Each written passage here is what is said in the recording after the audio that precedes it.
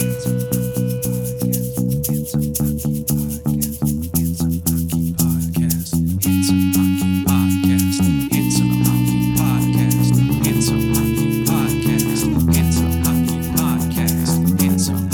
Hockey Podcast.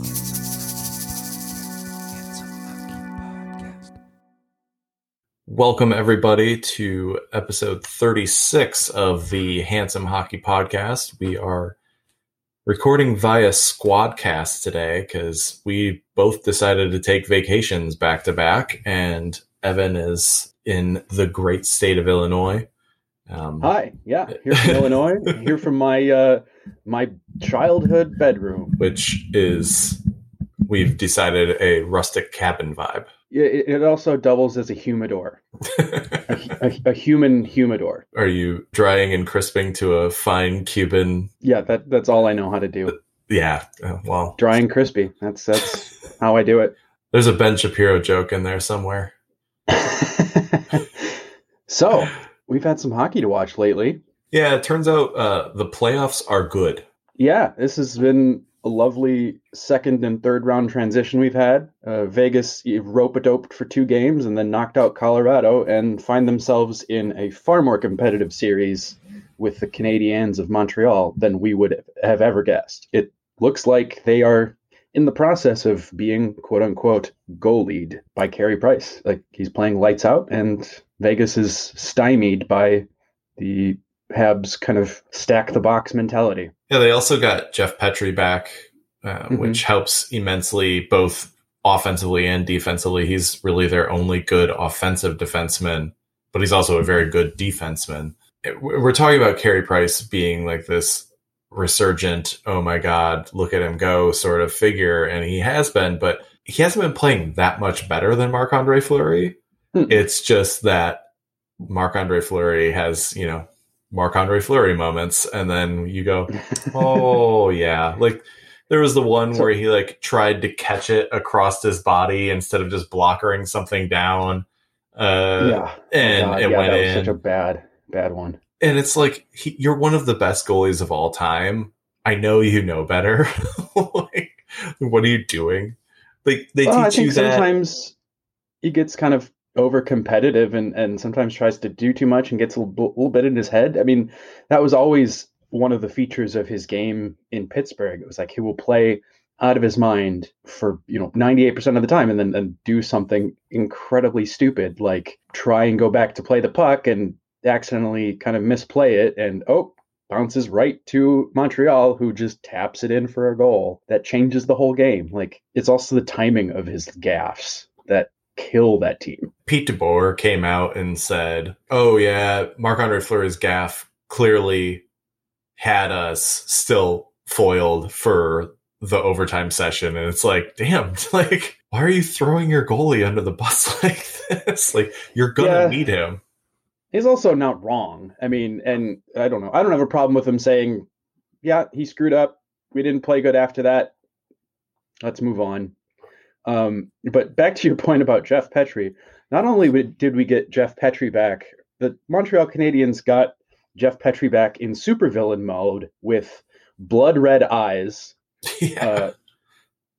Which, if you have not seen the video of him looking like laser beam eye memes, he has some sort of conjunctivitis, it seems like, from, one would guess, from some pain treatments related to his hand, I would guess. I mean, apparently that can happen pretty easily with some legal medications for pain. And apparently his kids were so freaked out by it that they decided that he was a supervillain and that they were superheroes. And then between him and bloody Corey Perry face after the last game, all of the writers in hockey Twitter are joking about, the Montreal Canadiens being into blood magic, and that's why they're winning. There's a cauldron in the locker room that it bubbles with a brackish reddish liquid, and like reporters aren't entirely sure what it is, but they're afraid to ask because then they might find out and be added to the soup. Like, you never know. Yes. That's one of the things that's been good for hockey reporters on Zoom is they don't have a chance of getting added to the Montreal witchcraft soup. Yeah. And, they don't get murdered by blood magic like Robert Baratheon. There is no human sacrifices going on. It's like the poor towel boy, like just they're like, we need more magic for the soup. Come here, towel boy. And then I think if there's one kind of thing that gives me a feeling of, Team of Destiny vibes for the Montreal Canadiens, it's that all the bleeding is being done by the team wearing bright ass red. Like it fits visually, when your blood red eyes match your jersey, there's your sign. Well, it's like what is probably going on is there's some weird French Canadian connection to the occult, and that's why they won all of those cups, in their history. And then they upset the balance at some point, probably by trading Patrick Roy.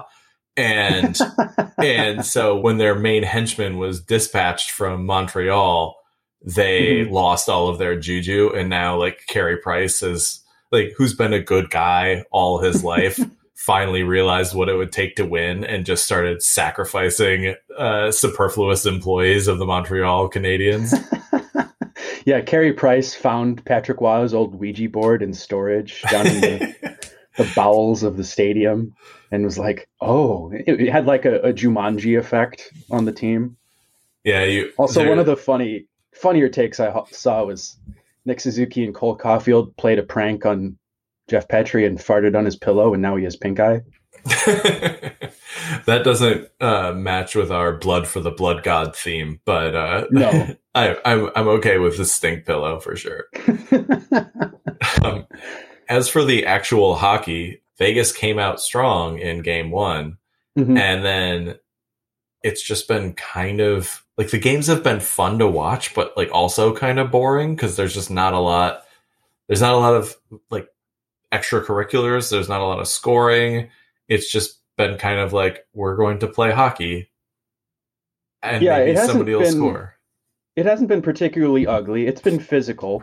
There have been, I would say, an average amount of scrums for a third round playoff series. Like to this point, you're going to have teams that are physical. So like Corey Perry's stick to the face, that was just a high stick. That was just business. It's not like we haven't seen a lot of ugliness that we've seen maybe in some of the other series, which has been nice. But the issue is that when Montreal gets a lead, then they just clamp it down. And Vegas is not seeing the high danger chances it's used to. Like they're killing them in shots, but Vegas's shots are coming from the side. They're coming from out on the point. Like they are not, I was looking at the stats and both teams are around even at high danger chances, which is not exactly at all where you would expect. Yeah, especially with Vegas usually creating so many of those with their aggressive wing play. You would expect to see more of that from a lineup of Mark Stone, Max Pacioretty, Riley Smith, Jonathan Marchessault, as opposed to rookie Cole Caulfield and almost rookie Nick Suzuki. Because the first line for Montreal might as well not be there. That Danault, offensively anyways, Danault is a very good defensive center, got some Selke votes. But, I mean, Gallagher hasn't done anything so far in this series besides be his normal kind of pesky self, minus the offense. Josh Anderson scored 2 goals, including the big Marc-Andre Fleury gaff goal in game 3, but hadn't scored since I think the first game of the Toronto series prior to that. So it's not like their stars are just like, well, first off, they don't have stars, quote unquote. Like who's their most star caliber forward? Like Tyler Toffoli? I don't know. It probably is Brendan Gallagher. Yeah. But yeah, they're performing defensively.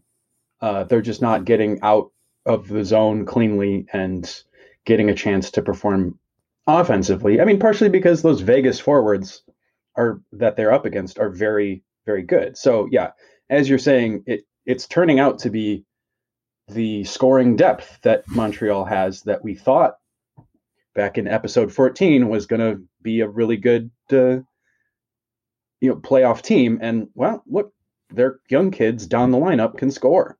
Like, who'da thunk? Yeah.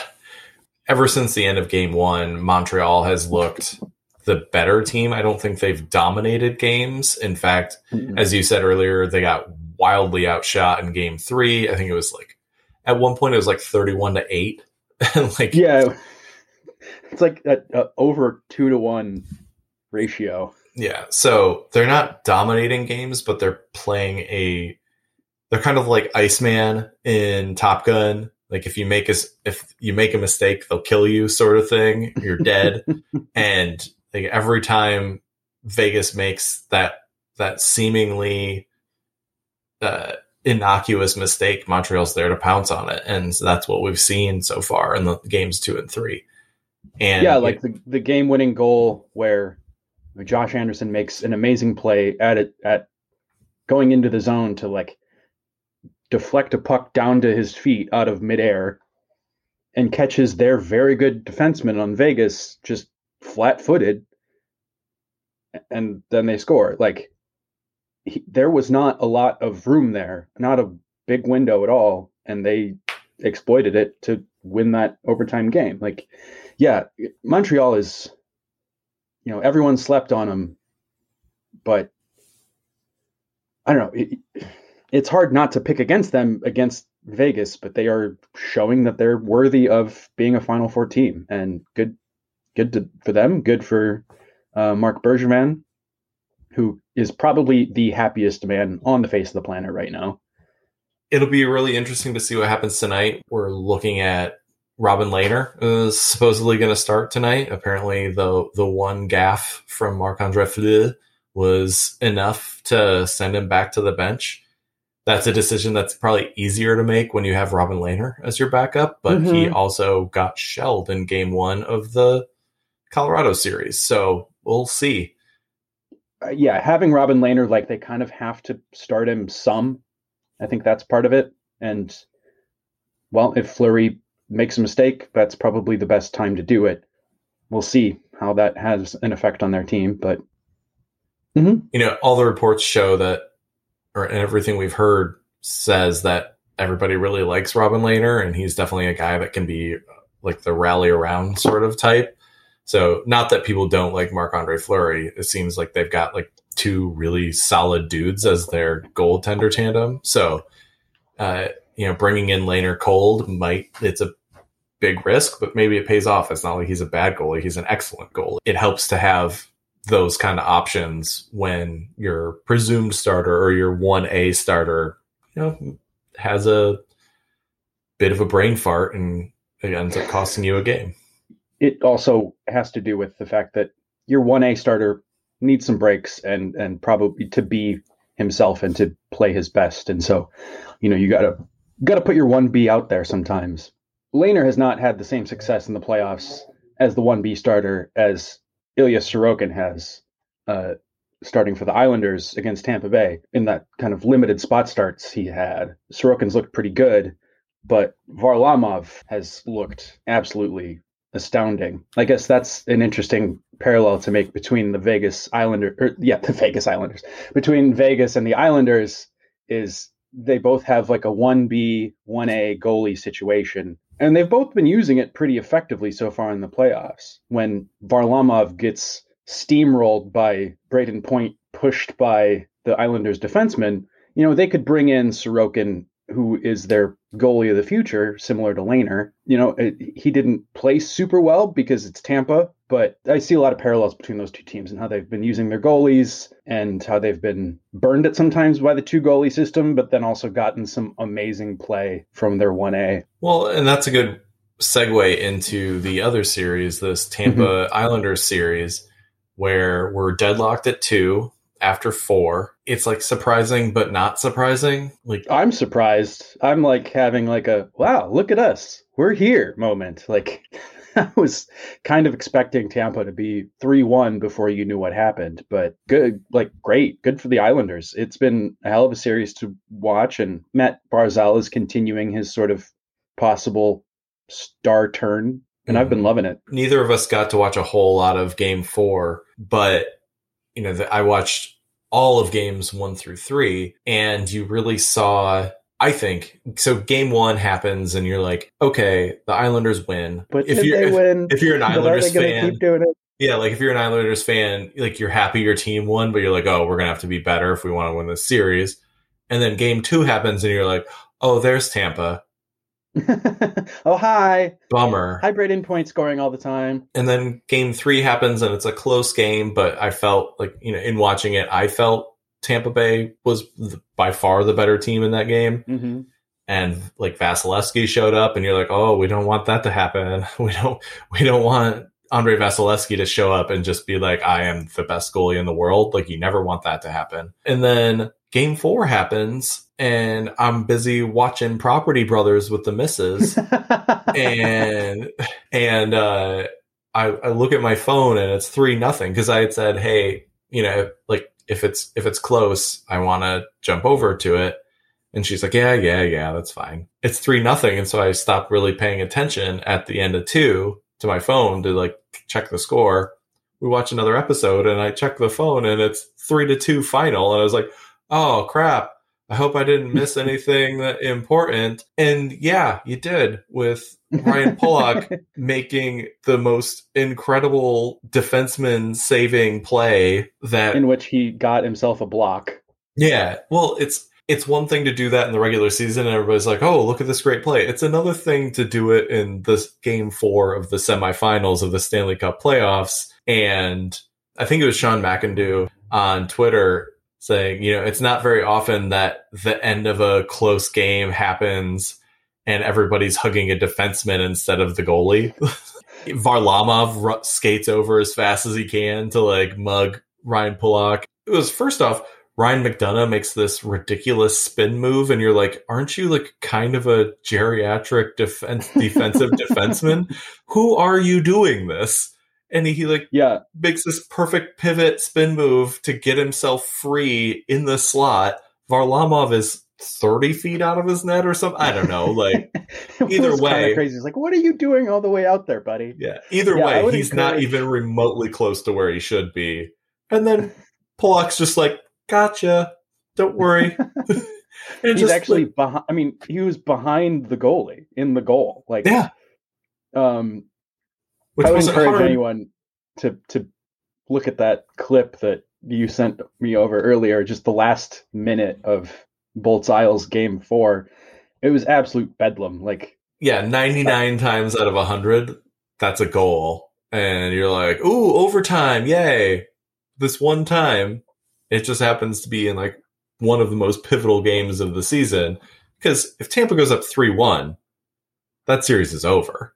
Like, it's done. Tampa's not giving up that 3-1 lead. But at 2-2, anything can happen. And if Vegas can get it done tonight, we're looking at 2 3-game series, effectively. Which would be awesome, and I hope it happens. To say that you have 4 teams that are equally 6 wins away from a Stanley Cup. I don't know. I can't remember that happening. Yeah, usually one is super lopsided, and you're like, oh, well, that was fast. And then the other goes 7 games. Now, as if we sit, like, we're guaranteed at least 1 Game 6 and maybe 2. And, you know, who wants to see Game 7 in Vegas? This guy. This guy wants. Me too. I always forget sometimes that people can't see us, and so I'm like raising my hand like a doofus. But actually, I think I'm recording video this time. Oh Lord, just for funsies, just to see if it's not horrid. But it will be. Yeah. Do you have any predictions the rest of the way outside of we just want to see the most hockey, the most bedlam, and the most Game 7s? Yeah, I'm struggling to come up with concrete predictions anyways. I kind of think that Tampa is going to find another gear. I don't know. They've been kind of struggling to do it. You kind of get the sense that they have one. They have another speed that they can operate at. And the Islanders are doing a really good job clamping them down. But I don't know. They've been kind of close to another gear a couple times. And I think they're going to take a step and end up winning the series either in 6 or 7. I'm going to say Tampa in 7, Montreal in 6. Vegas is definitely a better team than Montreal. Like, absolutely a better team. But Montreal is, I mean, they're playing everybody so well. They lost their coach and still won 2 games, right? Like, which is maybe not a ringing endorsement for Dominic Ducharme, but, you know, like. No, lost their coach to a COVID positive test. Yes. So he's sitting at home, but also, you know, kudos to his assistants. And I'm sure he's not working. I'm sure he's right dictating and, you know, strategizing. And sometimes I always wonder, like, when you kick a coach into sort of a consulting role like that, does that sometimes give you some weird advantages in that, like, they're having to reconsider how they do things? And so maybe they make some strategic and tactical adjustments as well, or whatnot. I don't know. I've always been interested in that. Similar to, like, when you take an offensive coordinator off the sidelines in a football game and put him up in the press box or things like that. You know, how does a substantive change of how coaching happens affect the product on the playing surface? As for Tampa and New York, I think so. Last year that series went to 6. I think New York is better this year, but I think this is like the last ride of this Tampa dynasty before they have to, like, do some real restructuring next year. Okay. Or this offseason to get cap compliant, because, you know, they're only 17 million over the cap. So, you know, they've got some things to do. I think the Islanders, much like Carolina, are like 1 year away from, I wouldn't be surprised to see Carolina and the Islanders in the finals, the Eastern Conference Finals next year. You know, like, I just think Tampa has so much. And they have a Sith Lord and Julien Brisebois as their GM. So there's some dark magic there too. Maybe that's why we might get this Montreal Tampa series. Like, it's like the blood god versus the Sith Lord in the finals. The Senate will decide if you are over the cap. I am the Senate. I am the cap. Yeah, it's going to be real interesting going forward. I'm thrilled to watch it. I'm going to watch Vegas and Montreal game 4 here in a couple hours, but we'll push pause on this conversation and we'll see where we're at on Sunday. But when we record again, but yeah, this has been, it's been great. It's been really awesome to watch so far. So much interesting, fun hockey, and hopefully I'd love to get 2 Game 7s out of this, but we'll see. And I'm going to kind of skip ahead, but go laterally to specifically on the Andre Palat hit actually at the end of the last series. I find it absolutely insane that we didn't see any sort of supplemental discipline for what was a true and dirty headshot. He made contact with Brett Pesce shoulder to head, and it was the principal point of contact. If you read the rule in the NHL rule book against headshots, it's basically a descriptor of the Andre Palat hit. Yet, and we saw, you know, big suspensions handed down to Nazem Kadri, and who was the other player that got a suspension for a head hit? Mark Scheifele. Mark Scheifele. Thank you. And yet nothing. He doesn't even get the pitiful $5,000 fine for that. He was assessed a penalty on the ice, which was appropriate, but it's insane to me that he did not face supplemental discipline for what was obviously a dirty hit to the head. Well, we saw Ryan McDonough not get assessed a game misconduct or a game suspension for boarding in the Florida series as well. It's almost as if the Department of Player Safety doesn't really know what they're doing, or has a really poor handle on their own rule book that they're trying to enforce, you know, like. I wonder if it's just like a bunch of corporate middle managers, like, pushing the issue to someone else. Like, I don't know, ask George. I don't know, ask the vending machine. I don't know, ask spin the wheel of player safety. And Andre Palat It's like no games, And a free Violent No Gents games. t-shirt.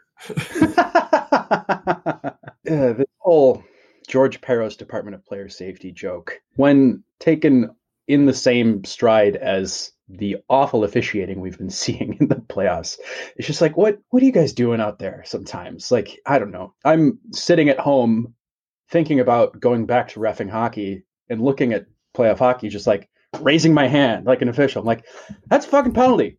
The non-call on when Cole Caulfield got behind Vegas and then got slashed by everyone that he had just beaten.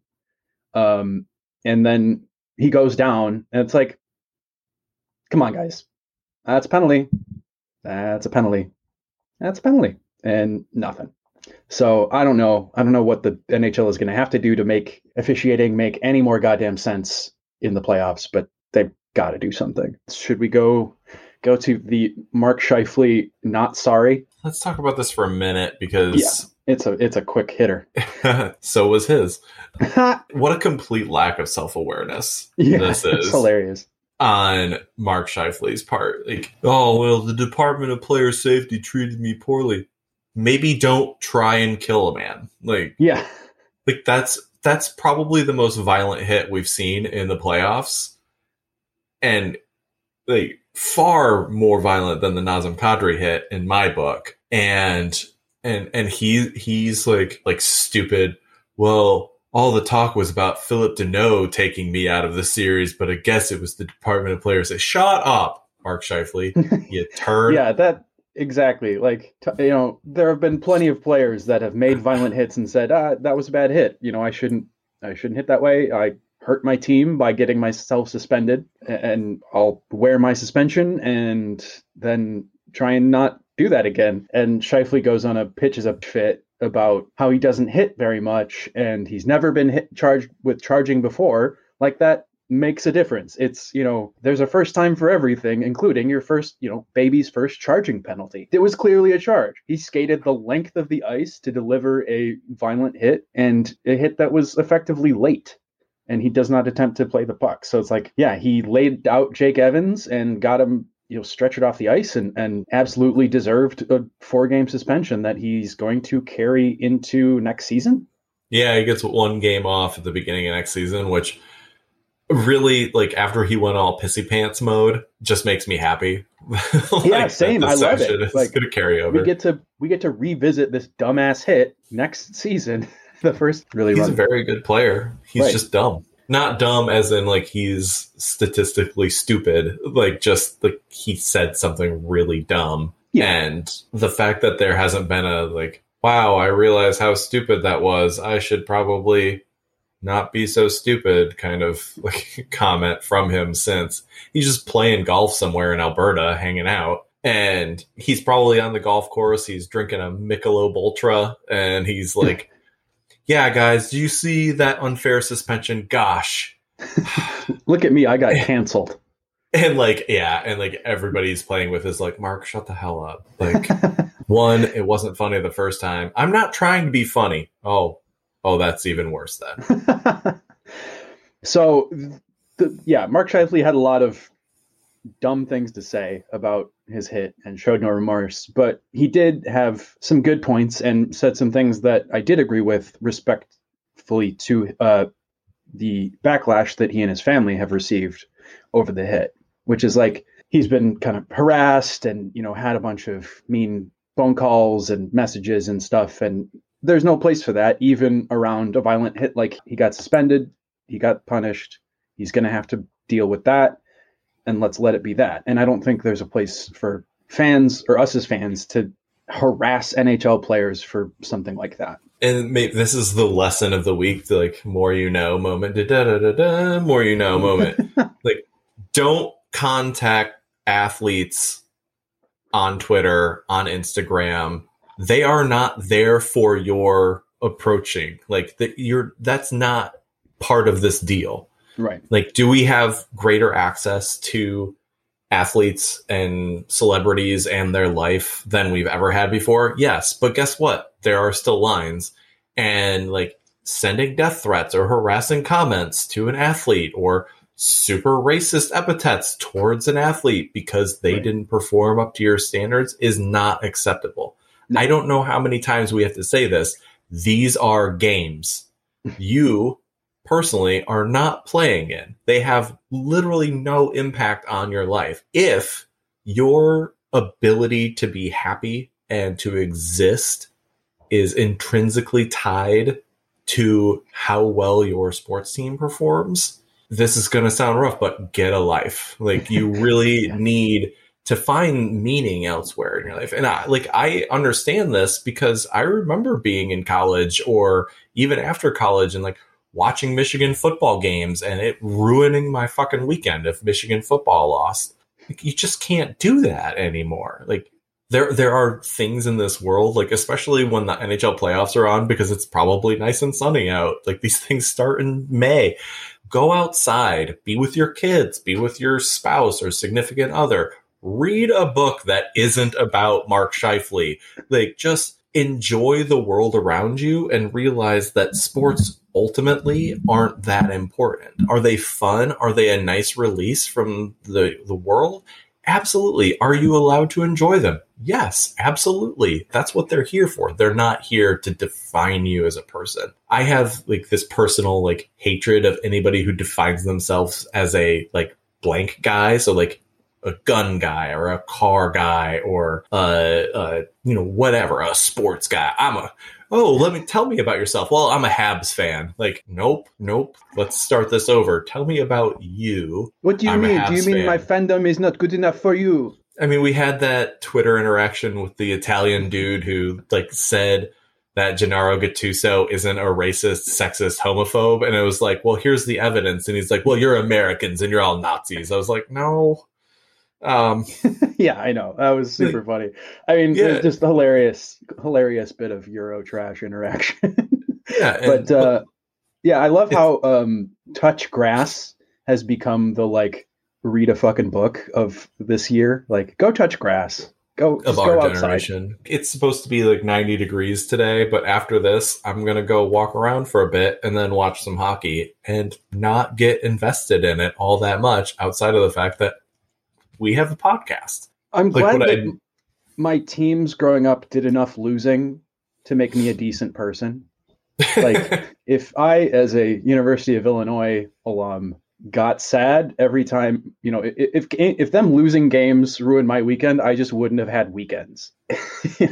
Lovie Smith has killed the last 6 years of your existence or whatever. At least he did it with a sweet beard. Yeah, that's kind of like you go on Twitter after any sort of calamity in sports and there's 1,000 or 1,000,000 people having bad takes about things. And it's like, slow down. First off, the internet is forever. So remember that. And secondly, like, chill out, relax.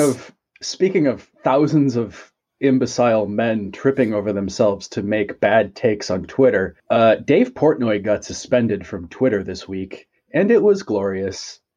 And then every chungus this nation has to offer went on Twitter to free Portnoy hashtag and save Barstool, blah, blah, blah. And it was just like, oh, this is funny. Like, I don't know. I enjoyed it. The Barstool kind of landscape is like every person that I just spent the last like 5 minutes ranting about is probably a Barstool person. Yeah. Venn diagram of circle. Yes. I legitimately saw somebody like walking down the street the other day when I was home wearing a Barstool shirt, and I wanted to like stop them and be like, do you know what that's about, man? Because like, you should rethink this. Yeah. I mean, to a lot of people, the things that we know about Barstool are like outside of their mind. And a lot of people enjoy some of the Barstool content out there unironically without bigotry or malice. Like, I get that. But yeah, the Portnoy is a dickhead, and the company he has formed doubles down on the dickheadedness. I find it hilarious too that what he got suspended from Twitter for was like so melodramatic or like a letdown compared to what he usually has to say. Like, I think he just said, "I'm going to put my nuts on your face" or something. How many times have we heard dudes talk like that? But now you put it on Twitter and you get suspended. And I feel like it was some sort of like lifetime achievement award, his suspension from Twitter, or his temporary suspension from Twitter. It was like, you've said a bunch of other shitty things. Let's make an example out of you for once. Yeah, what's the other big podcast that they have that's Call Her Daddy? There's like what's the guy's name? KFC is on it. I forget. Yeah, there's Chiclets, and then there's that one. Yeah, well, whatever it was, they had a segment recently where they talk about going back in time, and they're like, I wouldn't go back in time and kill Hitler. I would go back in time and stop slavery, because you got to be in with all the black folks. Yeah. With the blacks, quote unquote. And then they like talk about this woman who works at Barstool and talk about how she would fuck all of them if they went back and were like the guy who stopped slavery. What are you thinking? Yeah. Why are you condoning this? It was absolutely insane. Like, let's say, let's try and show we're not racist by saying something incredibly casually racist. Like, and sexist. Yeah. Like, let's just combine. Can you slip homophobia in there or transphobia in there? That would be great. The people that hate on Barstool are not hating on it because you hired women. They're not hating on it because it's a big, successful company. They're hating on it because it's had a crappy history of saying shitty things that are kind of anathema to being an actual feminist. I don't know that I have much more to say about this. It's just like us regurgitating. Yeah, right. But it's important to point out that, you know, Dave Portnoy is still a giant piece of shit. So yeah, and if your hockey team caters to him, you will lose. I think that's one thing that we learned this year. If you're catering to Dave Portnoy and Creed, you will lose hockey games. The hockey gods are as you should by that behavior. As you should. Especially Barstool, but also Creed. Like, I mean, come on. So, for some good news, Stephen Johns has announced his retirement from hockey. He has had to deal with, unfortunately, some really bad injury luck, some nagging concussions. He's started to tell his story, dealing with very severe post-concussion symptoms that he has missed a lot of time from and struggled to get back to playing shape and get back into the NHL. And then I think this season realized, this wasn't going to be sustainable, and he stepped away from the game. But what he's doing is really cool. He's going to rollerblade across America, and he's on the road right now. I think he's working his way east to west and stopping in Notre Dame and Chicago, where he played for the Blackhawks and played for Notre Dame. And he's going to film a video with, I forget, the videographer is coming from somewhere else and has some interesting work. I just can't remember the name.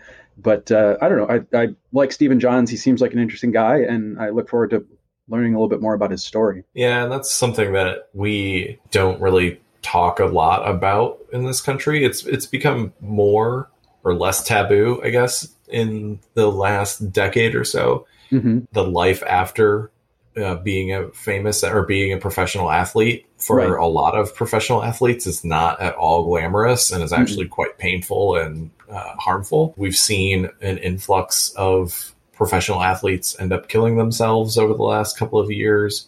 We're still in the middle of dealing with CTE, especially in the NFL. But I think there's going to be kind of a moment where that comes about in the NHL as well. As a Red Wings fan, we've had Johan Franzen, who has spoken very intermittently about his struggles, but they're really catastrophic to both the person or both the player and their families. Mm-hmm. And, for Stephen Johns to retire and then immediately go into this, like, this is my life now. This is why I'm retiring. And this is how I want to shine a light on these situations and on the physical toll, really, of being a professional athlete. That's really awesome to see. I think that the way he's opening up is very candid, and I find the way he talks easy to relate to. He's, seen some shit and some really dark days. And to know that even professional athletes struggle with that and struggle with like identity issues. You know, when your identity is tied up to something that has a maximum shelf life of like 35 years, you know, you're out of the system at 35, even if you have an amazing career, unless you're Jaromir Jagr, who plays till you're 80. To have to redefine your identity partway through your life is not easy. And so, you know, I like where he's coming from and what he's had to say so far. And that's a story that I'll be watching. And, you know, if he comes through Portland for something, like, I would totally put my skates on and try and go skate with him. It's been kind of interesting to see, like, he's skating on some not old school, but like racing blades, because he's doing the massive distance. So he has like 3 huge wheels that I think are like rubberish. Mm-hmm. And then the guys he's skating with are all in like hockey skates. And it's kind of funny to see. I don't know. It's always super funny to me to see really high level hockey players on rollerblades. In like 30 years, when we're sufficiently old and hopefully have retiree pensions and are like, you know, independently wealthy, as I shake my head now, it'll be great to fly to like Azerbaijan and watch Jaromir Jagr in like the 3rd level of professional hockey in Azerbaijan, like, because he'll be 74 and still killing it. He'll be like 8th in points in the league. And he'll also like own the team. Oh yeah. He'll own the team and like supply them with all the Jagr butter they can handle. Jagr butter. I wonder if they still make Jagr butter. I really hope they do. I think that's what the pitchers are using to doctor their pitches. In the news, for all the wrong reasons stemming from their now infamously sexually harassing video level coach Brad Aldrich, who has been the source of 2 lawsuits against the team. And now we're going through getting more information through these lawsuits. And the big news that turns out is more people knew than we would have guessed that this guy was abusing players. And the Blackhawks had a meeting in which team president McDonough and Stan Bowman were in the room, and they decided not to do anything. And that's bullshit. And that makes me very disappointed in the team that I root for. And it you know, kind of discounts a lot of the winning that they've done over the years.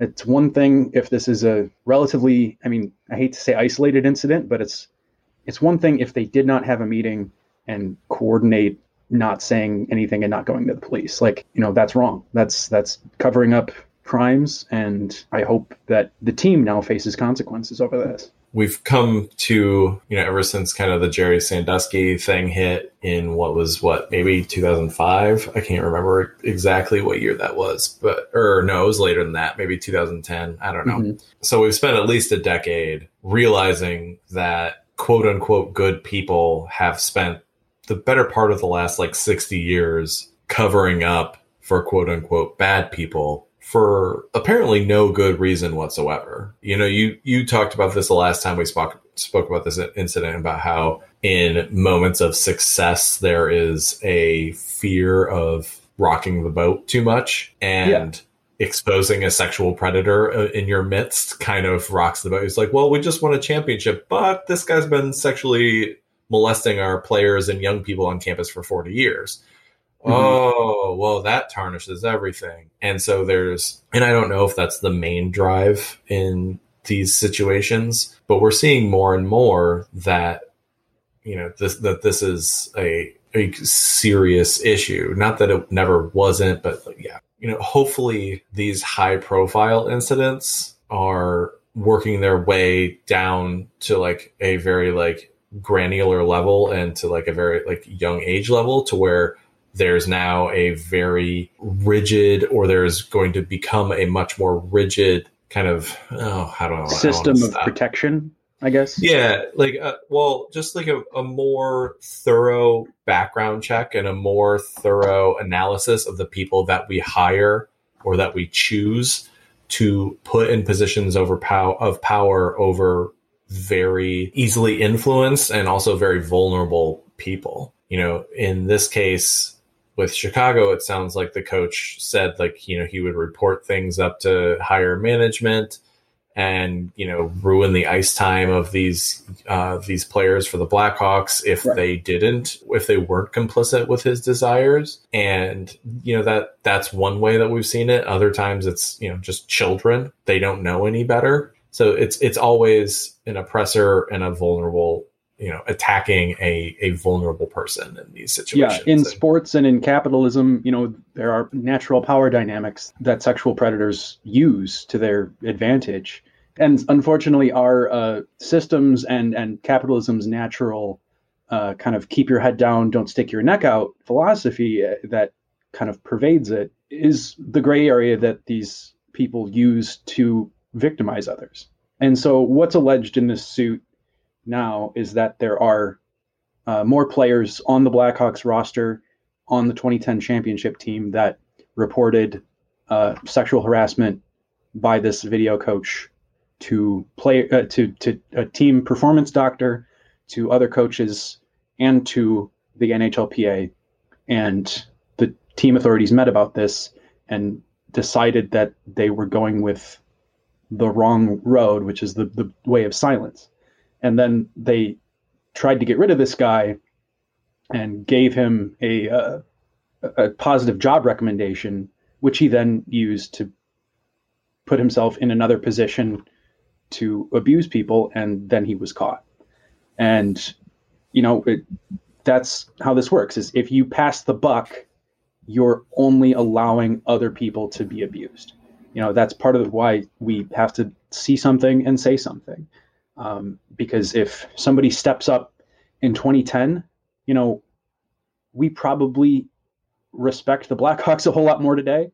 And we probably, you know, don't, like, we think of this as an afterthought to their winning then. You know, we say, okay, you had this bad actor, you caught him, and you know, when your players said that we're being abused and harassed, we stepped up and did the right thing. Like, that would be a much different legacy than we tried to sweep it up under the rug and allowed other underage people to be abused. And it says so little about the men in this theoretical room having this meeting and deciding to allow a predator to continue, you know, unfettered, where a high school student in Michigan was the one who eventually stood up and said that they'd had enough, but a bunch of grown men in Chicago couldn't bring themselves to that standard. The other kind of new interesting development is the presence of some sort of a whistleblower on this meeting. And, you know, even if it's late, like, somebody is stepping up and at least trying to do the right thing when faced with this pressure to do so. And like we've been saying, like, I hope at some point we get a full picture of what all the facts are and that the Blackhawks face some consequences, because yeah, if they turn around and turn him over to the cops in 2010, we're probably not talking about them in the same breath as Penn State. Now, obviously, the Penn State abuse went on much longer, much deeper, but it's the same motivation. It's choosing winning over being a safe place to work. It's choosing winning over, it's choosing the outside perception of your organization's culture over actually making it a morally just workplace. We're probably not talking about it at all, actually. Like, we are like, oh, if we are, it's like, oh, remember that time that dude got caught and was prosecuted, like, early on? We're not having this conversation now. Like, right. The narrative is completely shelved because somebody did the right thing. And instead of, you know, we're going to see the 15th anniversary of that Stanley Cup run here in a couple of years, and, you know, assuredly the Blackhawks are going to, like, trot out players and, like, have a celebration or like 20 years or 25 years, and every, like, time that anniversary comes up, this is going to be brought up again, like, to the end of time. It's like, yeah, that was a great team. Like, they had a real push and like won a hard fought Stanley Cup, but also they were enabling a sexual predator at the time. And it's like, and chose to enable a sexual predator as opposed to blow that whistle and get things taken care of. Right. Yeah, exactly. And so like that's part of the narrative now. And, you know, Stan Bowman and others will have to kind of face those consequences moving forward. And, you know, hopefully they do. Yeah. The adage is always right. The cover up is always worse than the crime. No matter who you are, no matter what, like it's always going to leave you, you know, these criminals pull in other people because they're being covered for. And yeah, I don't know what types of sanctions or kind of consequences that they would have to face beyond firing or whatnot. But, you know, I imagine that I think that they should clean house. I think that this isn't something that the Blackhawks leadership should survive. I guess to close this out on a positive note, happy Father's Day to all the fathers out there. We are recording on Sunday, June 20th, which we are recognizing as a country as Father's Day this year. Mm-hmm. The Maple Leafs just wished the Habs a happy Father's Day on Twitter. That's kind of a classy Canadian thing to do. I don't think we would ever see the Red Wings wish the Blackhawks a happy Father's Day after they got knocked out of the playoffs by them. So kudos to the Leafs organization for putting something classy out. I can't wait to see the deranged Toronto Twitter takes on this. But yeah, happy Father's Day to all the dads out there. Yeah, happy Father's Day. And we'd also be remiss if we didn't mention this is the first Father's Day following the first official celebration of Juneteenth in the United States of America. And while that is a tiny symbolic step towards, you know, what we hope is a more racially equal future, it's something. And, you know, I definitely tried to do a little bit of anti-racist work yesterday just to honor the occasion. We always look for, and maybe this is an American thing, maybe this is a people thing, we always look for that giant grand gesture. Mm-hmm. But a lot of small gestures equal a grand gesture. And, right. You know, if this is like one in a bunch of small gestures, like this is a great step. The fact that we finally have this recognized as a national federal holiday is outstanding. Do what you can to create a positive impact, even if this is a reminder to white Americans that we have a fairly racist history in this country.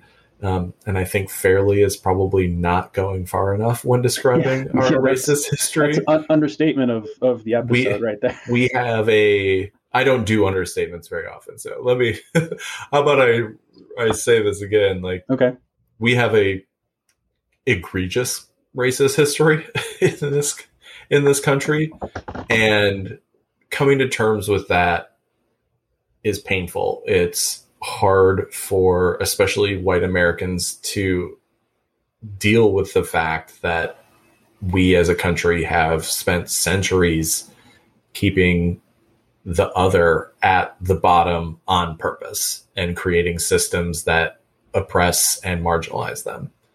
And having one day in June every year that can remind people white people on some small way that there is that egregious history is a good step in the right direction, because maybe as years progress, we can use this as an enlightening tool. Yeah. And some conservative wingnut I saw on Twitter lambasting this, it wasn't Candace Owens who also lambasted Juneteenth, which was funny, but you know, we can't end a podcast without talking about Candace Owens. It's written in our contracts that don't exist. But yeah, as this conservative wingnut was saying, what are we going to do now? Are we going to have a Native American holiday? And I was like, actually, yes. Yeah, let's do that. Yeah, let's start to recognize, you know, those histories more honestly. Like, you know, yeah, education is what this is about. You know, we have a Juneteenth holiday almost more to put it there to educate people on why this is important. And it's like, that's equally as important as celebrating it, is just educating on why. And, you know, there's this huge pushback right now by the conservative culture war people on actually honestly addressing race in education. And this is a small victory in the face of that.